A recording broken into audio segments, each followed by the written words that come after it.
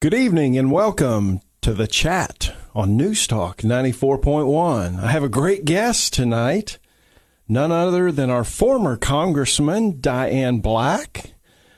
She joins us here. Michael, it's great to be here with you, see your smiling face again. Worked together, so much fun over the 8 years that we were together. Absolutely. It was such a blast. So, again, welcome to the show. I've got 1,000 things that we could talk about, and we've got 24 minutes to talk. So I'm going to be quiet and just ask you, so how in the world did you get involved in politics? Obviously, I know this story. Some of our listeners might know this story, but what were you doing, and then how did you end up involved in it? Sure. Well, let me go all the way back to the late 1998 when I first ran for office for a state position as the state representative. And for the 45th District, which is where we lived. And I was a nurse working in the emergency room at one of the local hospitals. And that was the time when they were talking about health care becoming a universal care. Yes. And I was very concerned about what I was seeing. And so I decided that I would run for public office, which never had that on my mind before. But as someone who understood healthcare and had been in that field for a long time, I thought that I could have something to say. You know, Tennessee was chosen as that state, the first one, by then Hillary Clinton's idea of having this universal care. And what I saw coming into our emergency room was not good, and thought I could have at least some personal input into what was happening at the state level. Sure. And so that drove you to run for state representative. Was there a current state representative? There was not. The state representative had retired, and it was an open seat. And so I ran in an open seat, and having never, ever done anything in politics before, it was totally new to me. But I knew I had to get my name out because we hadn't lived in the community for very long. And so I spent a lot of time knocking doors. I would leave on Saturday morning at about 8 o'clock in the morning with a packed lunch and a big bottle of water and walk all day until it was dark, just knocking doors, introducing myself to people and telling them who I was, a little bit about my family, my position as a nurse for so many years, and understanding healthcare and my concerns about what was coming down the pike for our state. And so did it surprise you how large a state representative's district is, and how many doors there are to knock on? You know, that really wasn't the surprise. The best surprise for me was how many people, when I knocked on their door, recognized me because I had either treated them or treated one of their family members. Yes. And that just touched my heart in such a big way. I had one gentleman who had twisted his ankle during the day. He lived alone, and he said, "I want you to look at my ankle." And I did. And I said, "Oh, you need to go to the hospital. This thing is either broken or really injured." And he didn't have a way. I put him in the car and took him to the hospital myself. So lots of really great stories that happened during that time. That's great. So then you get elected, right? Yes. And you serve as the state rep. What, in terms of like you running for office thinking, okay, this is what it's going to be like, what was it like compared to what you were thinking it was going to be like? Well, having never really had any experience in a legislative position, I don't really know what I expected. All I knew is that I went there to do a job. Right. And that was kind of my focus, is I'm going to stick on healthcare because that's my thing. And I actually had someone that was in the opposite party, but was an older gentleman that we got to be really good friends. And he told me, look, you need to stop trying to do everything. Right. Because I could see problems that needed to be solved all over the place. He said, you know, be a specialist. And as a specialist, you're going to get so much more done. It was really good advice. So really my two areas were things having to do with children, which has always been my heart, and then also healthcare. That's interesting. So, the Democrats were in charge, right? That's right. I mean, it's not like today where there's supermajority Republicans who are on your side, right? So leadership was opposite you know. Yeah. And there were folks who warned me and said, look, we don't have the majority. You just have to go along with whatever the speaker wants. And I'm like, I don't think so. I've never been the kind of person who just goes along with something just because somebody tells me to. Yeah, I don't know you like that. And so what I did find, and it was really so endearing to me, is that when people saw that that was my area of expertise and that I was there for a heart for taking care of people, especially having to do with something of how you get health care and good health care, that I actually had some people in the other party who were with me, who would come to my office and close the door and just say, okay, don't tell anybody in my party that I'm here, but I have to ask you some questions about this bill. What do you think? That's great. So I was very fortunate to have made a name for myself right away and have had some people on the other side of the aisle who mentored me. It was really a good experience. That's great. We're here on the chat on News Talk 94.1. I'm sure you recognize the voice. It's our former Congressman, Diane Black, and we're talking about her early years as a state representative. So fast forward through those years, you got an opportunity to run for another office after that. Is that right? I did. After spending 6 years in the House of Representatives, I really wanted to be in the upper body in the Senate. And the reason for that is there's so fewer people. You know, you've got 98 people in the House of Representatives, and there are only 33 in the Senate. And I really felt like I could have more of an opportunity to forward some things that in healthcare and taking care of welfare for the children that I could do if I were in a smaller body and had more authority. And so I ran for the state Senate and I won. No one expected me to. Didn't give me an opportunity or didn't give me a chance to if you would have talked to folks because I ran against the Speaker Pro Tem. Wow. So you ran against somebody who was well-known. Well-established. Exactly. Yes. And so you beat that person. I did. It was a surprise to a lot of folks. It was. Yeah. I guess it was really a lot of surprise to people, to leadership in Nashville. Oh, yes. Oh, yes. And interestingly enough is my race, along with another representative or a senator that got elected, brought us to be the first time in over 100 years to have the Republican majority in the Senate. In the state Senate. In the state Senate. Wow, that is amazing. You're listening to our former Congressman, Diane Black, and when we come back, we'll talk more about her being elected to the state Senate and the work there, and then what led to the future. So stick with us here on The Chat on News Talk 94.1. Welcome back to The Chat here on News Talk 94.1. I'm Michael Detwiler, your host, and today my guest is former Congressman Diane Black, a good close friend of mine and my family, and thrilled to have her on the show. When we went to the break, we were talking about her time in the state House, and then she ran for state Senate against a well-known, well-funded candidate, won the race, and ends up in the state Senate. And the Republicans got the majority because she and another person had won their races, causing it to flip over. Was that just a tectonic shift in Nashville? It absolutely was. Well, of course, he still did not have the House. Right. But we had the Senate and finally an opportunity to be able to forward some of the legislation that was near and dear to all of our hearts. And again, having been a nurse and really medicine and healthcare was my big thing.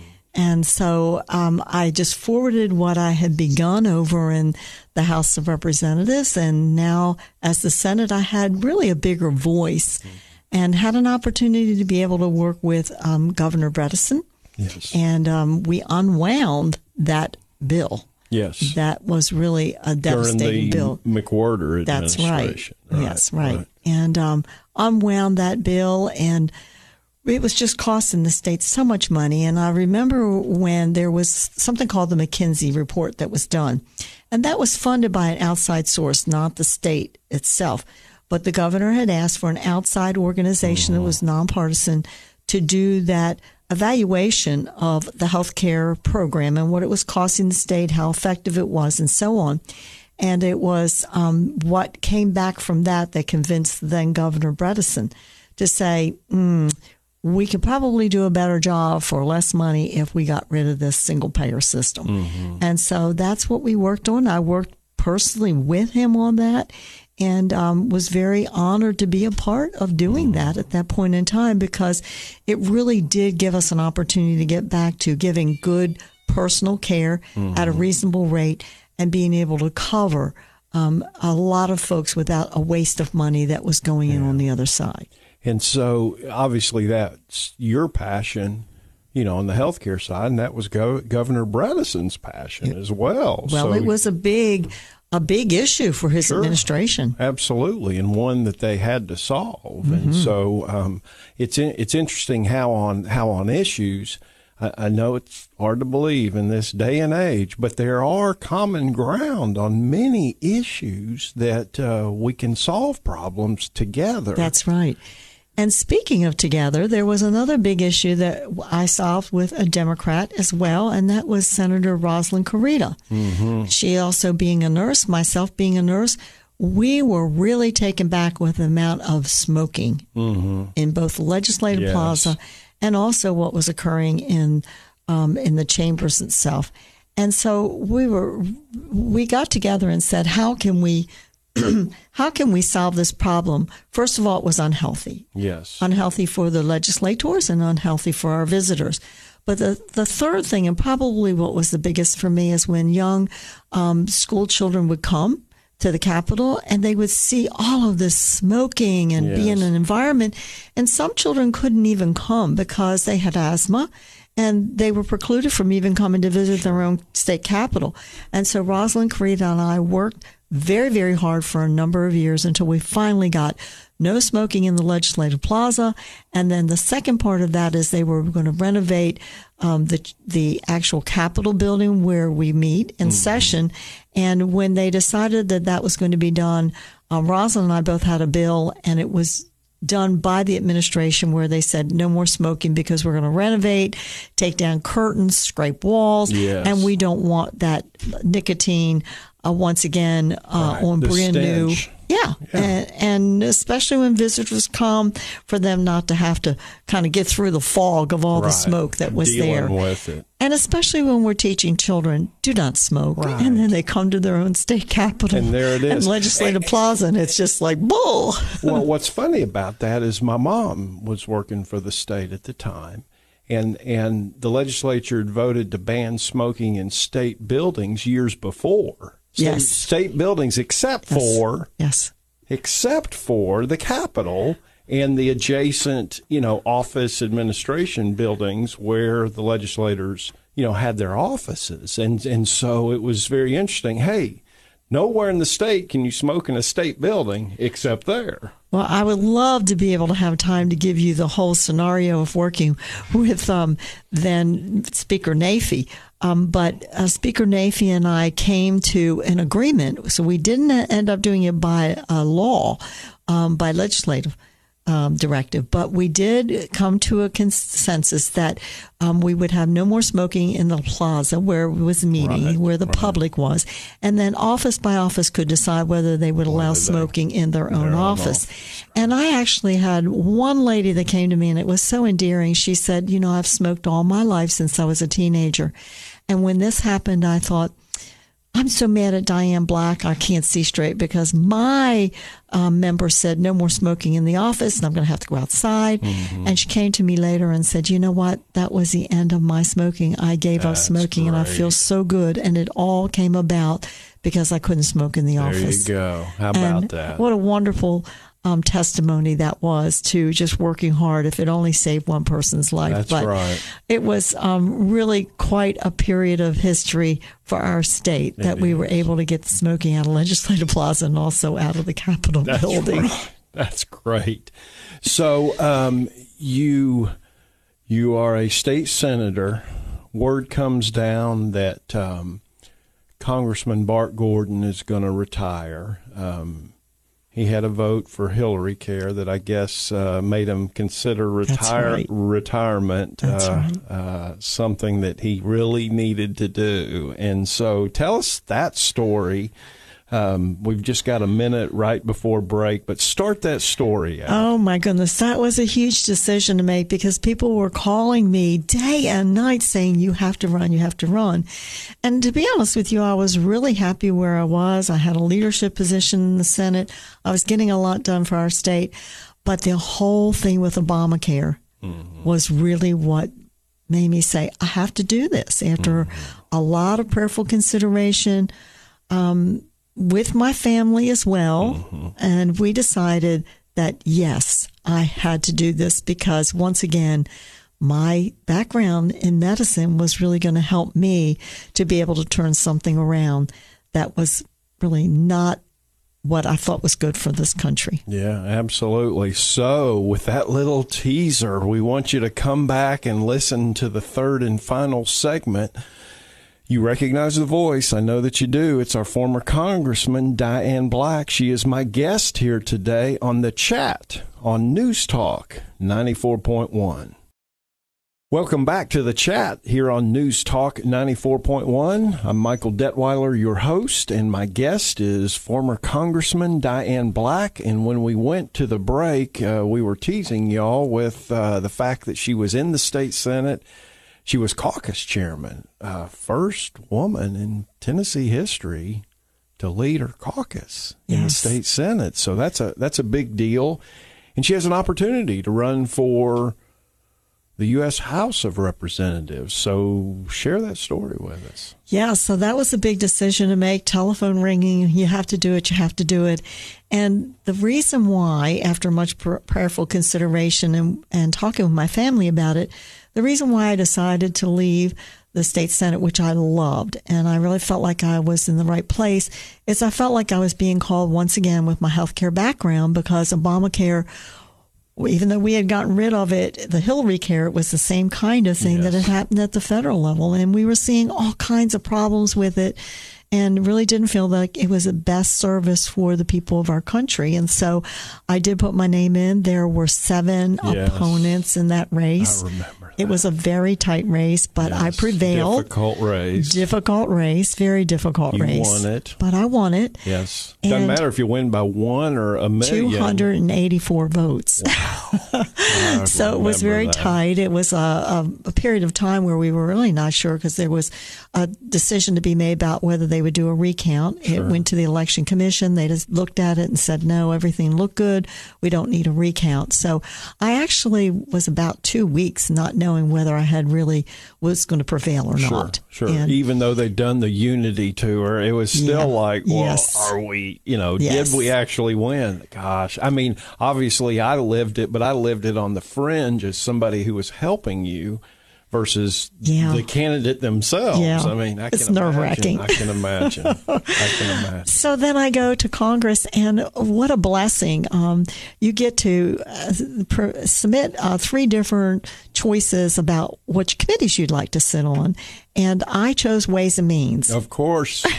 Yes, you're going to swing for the fences. It's the best committee on the Hill. It has so many different areas that it handles, but one of those is healthcare. And so we get interviewed, and I'm told by the chairman of the Ways and Means Committee, there's no way that I'm going to get on this committee. They haven't put a freshman on since 1994, and so don't even count on it. Right. Look at other committees. And I'm like, there is no other committee. It's the committee for me. It's the one I want, period. So fast forward, the select committee does their work, and they call me and tell me at that time Kevin McCarthy who now is in leadership, and he called me. I remember where I was. I was in New York City with my husband, who was at a convention. I was walking across Fifth Avenue, and my telephone rings, and I could see it's Kevin McCarthy. And I stopped right in the middle of the median there, and I thought, I have to take this because he's probably going to tell me I'm not going to get on Ways and Means. Try something else. And he says, I've got good news for you. You're on Ways and Means. And I was dancing on Fifth Avenue in New York, just so excited about being able to serve in Congress to make a difference with health care once again. Once again. And not only to get on Ways and Means, which, again, a huge honor, you also got on Budget, right? I did. Another committee that they just don't say, okay, freshman, you get a shot at it. No. I was so blessed that they also said, because I had been a leader in the state and had worked, I was on finance committee at the state level for 6 years. And they said, since you have that background in doing budgets, governmental budgets, we're going to put you on Budget. And so I got an opportunity to get on Budget as well, and eventually became the chairman of the Budget Committee. First female in American history to chair the Budget Committee for the House of Representatives, the Budget Committee for the United States, which, okay, tell everybody the percentage of the budget that you actually had control over as chairman of the Budget Committee. Was it like a third or some crazy number? A third. So 2/3 of the budget is already has to be spent. Yes, and that's you right. have no say-so, That's right. Isn't That's that right. crazy? It is crazy. And I know that people will be pulling their hair out knowing that. But there's just, it's just the way things are set up, because over time they've put more and more into the recurring mandatory. Yes. And so then you only have a third of the budget that you really do every year that you can change. The mandatories are by law that they put in. So in order to change those, you have to change the law. By law. Yes. Yeah. And so that's even if you cut everything out of that side of the budget, it still wouldn't balance, would it? It wouldn't even be close. No, not close. And we're doing things right now that are making me pull my hair out. My hair is on fire. I don't even want to listen to the radio or the TV because this is just, in my opinion, my humble opinion, it's irresponsible. This is a political show. This is a show where you can express your opinion. Yes. It is. What just happened with this bill that was just passed, a very small amount of this is actually going to go to COVID.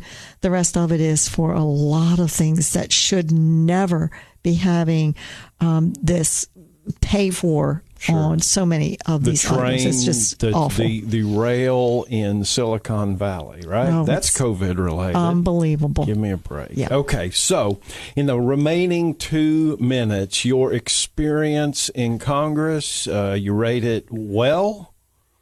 Yes. I feel very comfortable that the time that I spent in Washington was very productive time, even though I was away from my family and my community, which I love.